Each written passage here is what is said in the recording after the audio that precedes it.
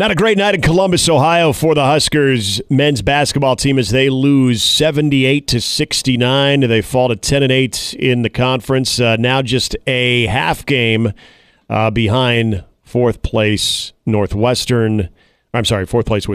So as of today, you would not have the double bye. You'd have just the single bye. A missed opportunity, to say the least, for Nebraska last night against an Ohio State team that was down Bruce Thornton. A lot to take away from that performance as we welcome in Wilson Moore, who covers the Husker basketball beat for the Omaha World-Herald. Good morning, Wilson. How are you?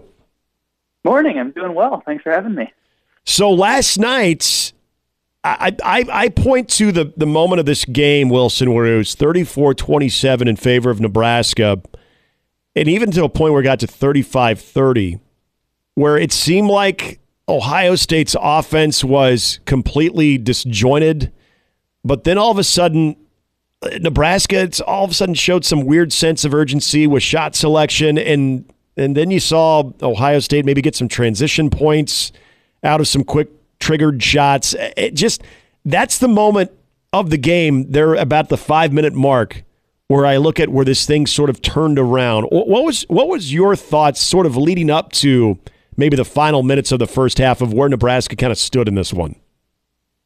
Well, leading up to the final minutes, I mean, they looked like a team in control, a team that was getting where they wanted to get on the floor, a team doing what they wanted to do, and I agree with you that was a major swing in the game. Ohio State got out in transition. There were a couple times Ohio State just kind of beat Nebraska down the floor, had numbers, and was able to set up kick out to the corner for a three from there. I think Scotty Middleton had one or two in there. Mm-hmm. And it's interesting because we've seen those kinds of stretches and that sort of poor play spiral into something worse from Nebraska on the road a lot this season. I don't know that outside of the Creighton game in December, we've seen that happen at home, but again and again, it's Nebraska will doom itself with a bad stretch on the road. We saw it at Rutgers when they had a double-digit lead in the first half and the second half. We even saw it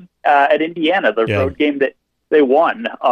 Things really got away from them in kind of the first 8 minutes of the second half there, and they're right in the ship. But yeah, it's a trend that we've seen all year long that Nebraska just on the road for the most part has not been able to sustain 40 minutes of good basketball.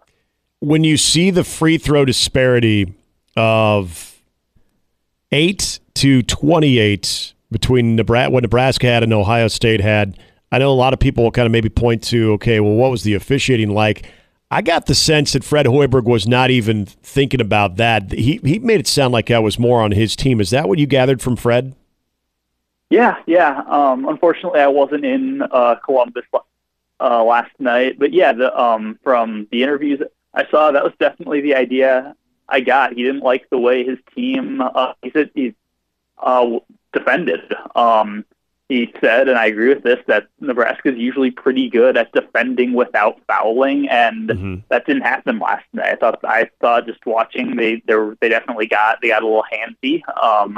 There were times they bid on a lot of shot fakes, and yeah, I thought Ohio State was the more aggressive, more physical team on the offensive end, and that certainly contributed to the free throw disparity. Kind of going back to your point in those later minutes of the first half, and I think the early part of the second half felt like Nebraska was settling a lot for contested jump shots. You're not going to get to the free throw line when you're doing that. They took 31 three-pointers, which even for a team that shoots a lot from the outside, I believe that's higher than their season average. So, yeah, I think a lot of factors went into that, but I thought Ohio State was the more physical, aggressive team on offense. I don't want to pick out a certain player, especially in a loss, and make it sound like I'm putting it all on him, but Rink Mast was interesting in last night's game. He couldn't really get going beyond the arc, but I felt, Wilson, that there was a lot of opportunities inside, and for whatever reason, he just could not convert on some of those more higher percentage shots. And we've seen this at times be a thing with with Rink where he's been more impactful beyond the arc than what he has been able to do in the paint. But that to me was maybe a source of frustration, knowing how close that game was, that even converting maybe half of those shots inside those looks that he had would have been a major difference. Anything stand out about, what was going on there with Rink inside? Yeah, I think it was just one of those games for Rink. Basketball's a weird sport. Sports are weird in general, and sometimes I think you just have a night like that. He missed some shots that we're used to seeing him cash. Just kind of point blank looks under the rim. Possessions where he got to his spot, he got what he was looking for, going over his right or left shoulder, and for whatever reason, it just wasn't quite calibrated, didn't quite get the roll. Yeah, it was one of those games, and I think those plays, there are plenty more. I think it all kind of adds into last night was a game that I think if you're Nebraska, on the plane ride home from Columbus, you're thinking about a lot of different moments. Oh, yeah. Could have potentially swung that. And that's not just Rink Mass. That's everybody, just off the top of my head, I can think of a half a dozen, just little moments, shots that went out, whatever, that could have really swung that game and allowed Nebraska to steal one on the road on a night that they weren't at their best. Talking to Wilson Moore from Omaha World-Herald here on 1620 The Zone. Nebraska losing last night 78-69 to Ohio State. They got Rutgers on Sunday for the regular season home finale. So if I also there was another part of last night's game where I've been on, and this goes all the way back to the end of last year, that I've been a big fan of the way C.J. Wilcher has carried himself. He's been positive. He's accepted multiple roles on this team. He came back this year, and we saw that benefit him coming off the bench.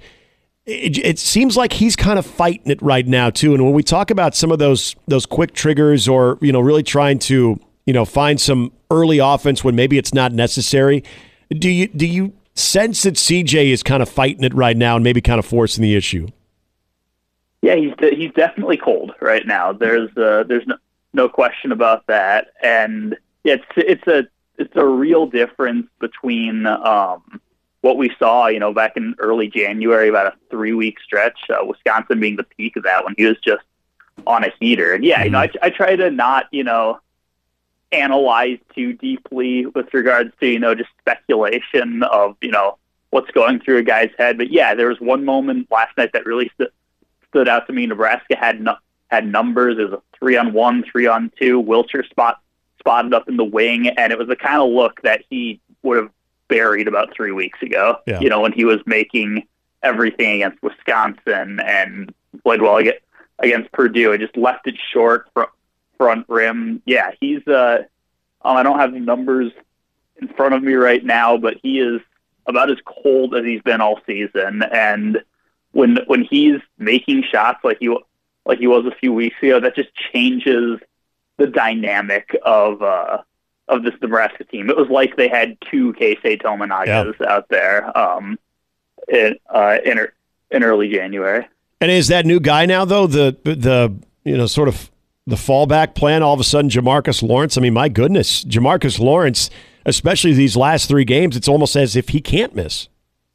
Yeah, and it's been striking what a different player he's looked like since he went from starting to coming off the bench. Fred Hoiberg has said that Jamarcus really embraced that role when it was kind of pitched to him. He liked the idea of he felt like he needed a new perspective, and he's just looked like a different guy. And obviously, the shooting, I think at one point over the span of a couple of games last night, he was a 9 for his last 10 from beyond the arc, and he just looks like a more confident player. He pushes the pace a little more, it feels like. He's attempting passes that I don't think he would have back in November, December. He just looks like a more comfortable player. As they shift over to Rutgers on Sunday, I know there's this built-in belief, and give Nebraska credit. I mean, when you're 17-1 at home, and you've given people a reason to believe that you are a different team at home, you're going to roll with that narrative. I watched a little bit of that Rutgers game last night with Williams in the lineup. They're a dangerous team at times, and we know what they were able to do inside. What's your overall anticipation, and what do you kind of expect to see in that matchup Sunday with Nebraska and Rutgers? I expect to see a very low-scoring game. Mm-hmm. Nebraska has had one of the best defenses in the country going back to February 1st. Rutgers has been great on defense all year long. Rutgers is a team that really gets after the offensive glass, tries to just overwhelm teams with its size and length, especially down low. So I think it'll be a pretty low-scoring game relative to what we've seen throughout this year from Nebraska. And yeah, it will not be easy. Rutgers doesn't have a great record, but this is a team that beat Nebraska when they played at home.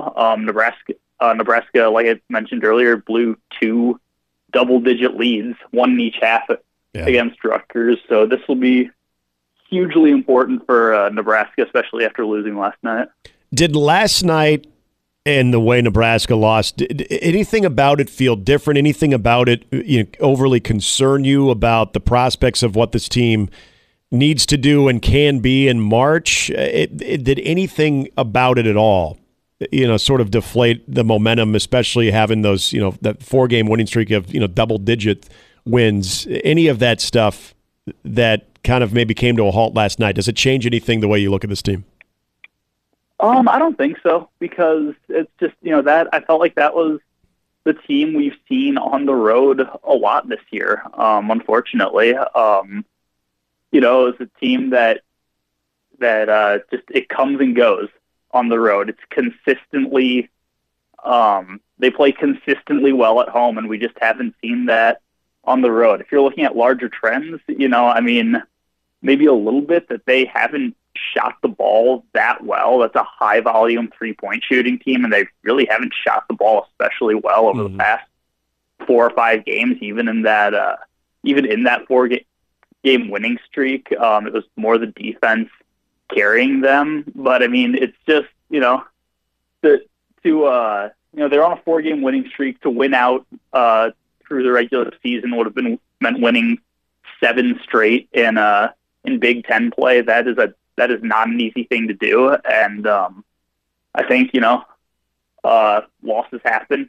They didn't play especially well last night, and while it does point to the randomness, I know that a big thing for this fan base here in Nebraska is they want to see the first tournament win in program history, and you see from last night, it can just be not your night, and it happens. But I think this is the same team that we've seen all year long. We'll see how the last 2 games of the regular season go. But if they take care of business, we'll also see them in the NCAA tournament and roll the dice from there. Wilson Moore covering the Husker men's basketball beat for the Omaha World-Herald. Wilson, good stuff as always, man. Appreciate you coming on. We'll look forward to talking to you here as we get a little closer to, dare I say, NCAA tournament, which you'll be here before we know it. Yeah, thanks for having me, guys. I would agree with Wilson as far as disappointing as last night was, Jimmy. It was a lot of the same stuff. Exactly. A lot of the things that we know sort of plagues this team.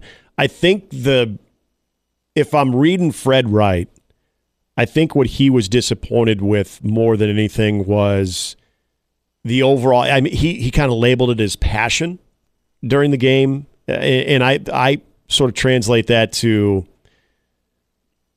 I guess I don't necessarily want to say, the F's that you give. But when you talk about a game that is a great opportunity to pretty much, I think, all but seal up a bid for the NCAA tournament, I truly feel like last night would have represented that. That's another Q1, and then you would have now 2 road victories in a row in Big Ten play. I think it's pretty hard to keep Nebraska out of it regardless of what happens going forward. So it was a lost opportunity. But when your coach starts talking about not seeing the same passion, especially with what they showed Sunday in a great defensive effort against Minnesota, okay, that's something, because at this time of the year, you feel like Nebraska understands the stakes. And one of the ultimate compliments that they got after that Minnesota game from Ben Johnson was that's what desperation looks like. Nebraska played like a very desperate team in a good way against Minnesota. They were flying around. They were making stops.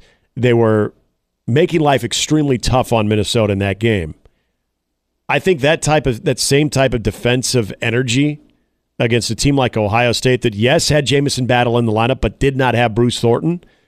To me, I think that goes even further in what Nebraska could have done last night. That was something, but as far as the loose ball, the second chance opportunities Ohio State was getting, the poor shooting from three-point land, Jimmy, you and I, we both seen that in road games for Nebraska, and that played out last night. So is it, oh my gosh, here's something new to worry about with Nebraska?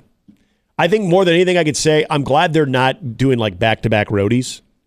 Like if they were going to Ann Arbor this weekend as opposed to going home, I'd be a little concerned by that. Which is sad to say that, but true. Yeah. So, we're going to get back into some more college basketball. There's a big weekend throughout all of college basketball, not just in the Big East and the Big Ten, but in the top 25 Big 12 as well. When we come back, the Combine is going on. And one thing, I hinted this to Mike Patterson when we were talking about, but Caleb Williams decided to go a different route than what most do at the Combine. We'll tell you about that and what it means. Also going to be talking... Oops. Uh-oh. Also going to be talking to Matt Verzal when we come back in the 9 o'clock hour. He will join us right around 9:15 as Mornings with Sharp and Hanley and Jimmy continue.